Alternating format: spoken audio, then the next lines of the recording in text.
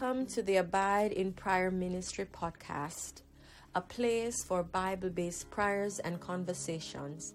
I am your host, Jody K. Watson. A prayer for strength and endurance.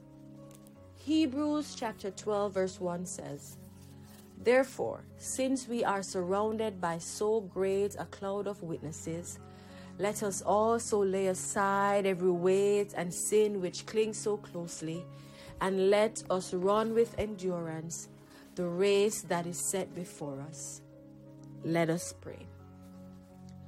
Dear loving Father, as we go through life's challenges in our health, finances, families, relationships, education, careers, ministries, and our overall spiritual journey, help us to follow the examples of righteous men and women of faith who have gone before us.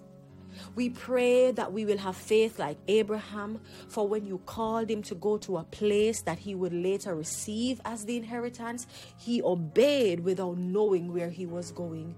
We pray for the perseverance of Jacob, for he wrestled with you all night until you blessed him. May we wait on you like Joseph, for he received 2 dreams, but he overcame the pit, false accusation, and prison before the dreams came to pass over 20 years later.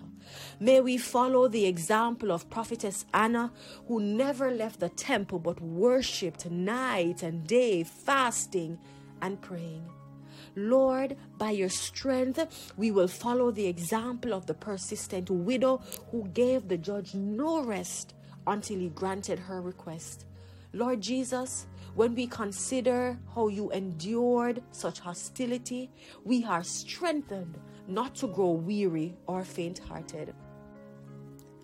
Lord, as you commanded the watchmen on Jerusalem walls to never rest or give you no rest until you establish Jerusalem, we will keep praying until you move in our situations. Although hard, we consider it pure joy as we face our various trials, because we know that the testing of our faith produces perseverance, and your desire is for perseverance to finish its work in us, so that we may be mature believers.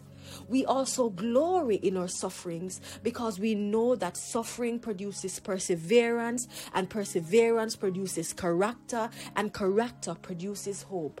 Father, we thank you that our present sufferings are not worth comparing with the glory that will be revealed when Christ returns. We are also hopeful because our light and momentary troubles are achieving for us an eternal glory whose weight is beyond description. We rest in the full assurance that we are more than conquerors in you. We are confident that nothing will separate us from your love, whether it be trouble, hardship, persecution, lack, danger, demon, death, or anything else that we encounter in this world.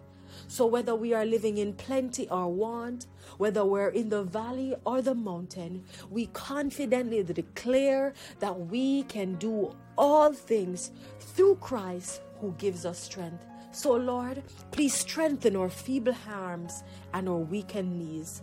Thank you for working all things for our good. We are committed to rejoicing always, praying continually, and giving thanks in all circumstances, for this is your will for us. Amen.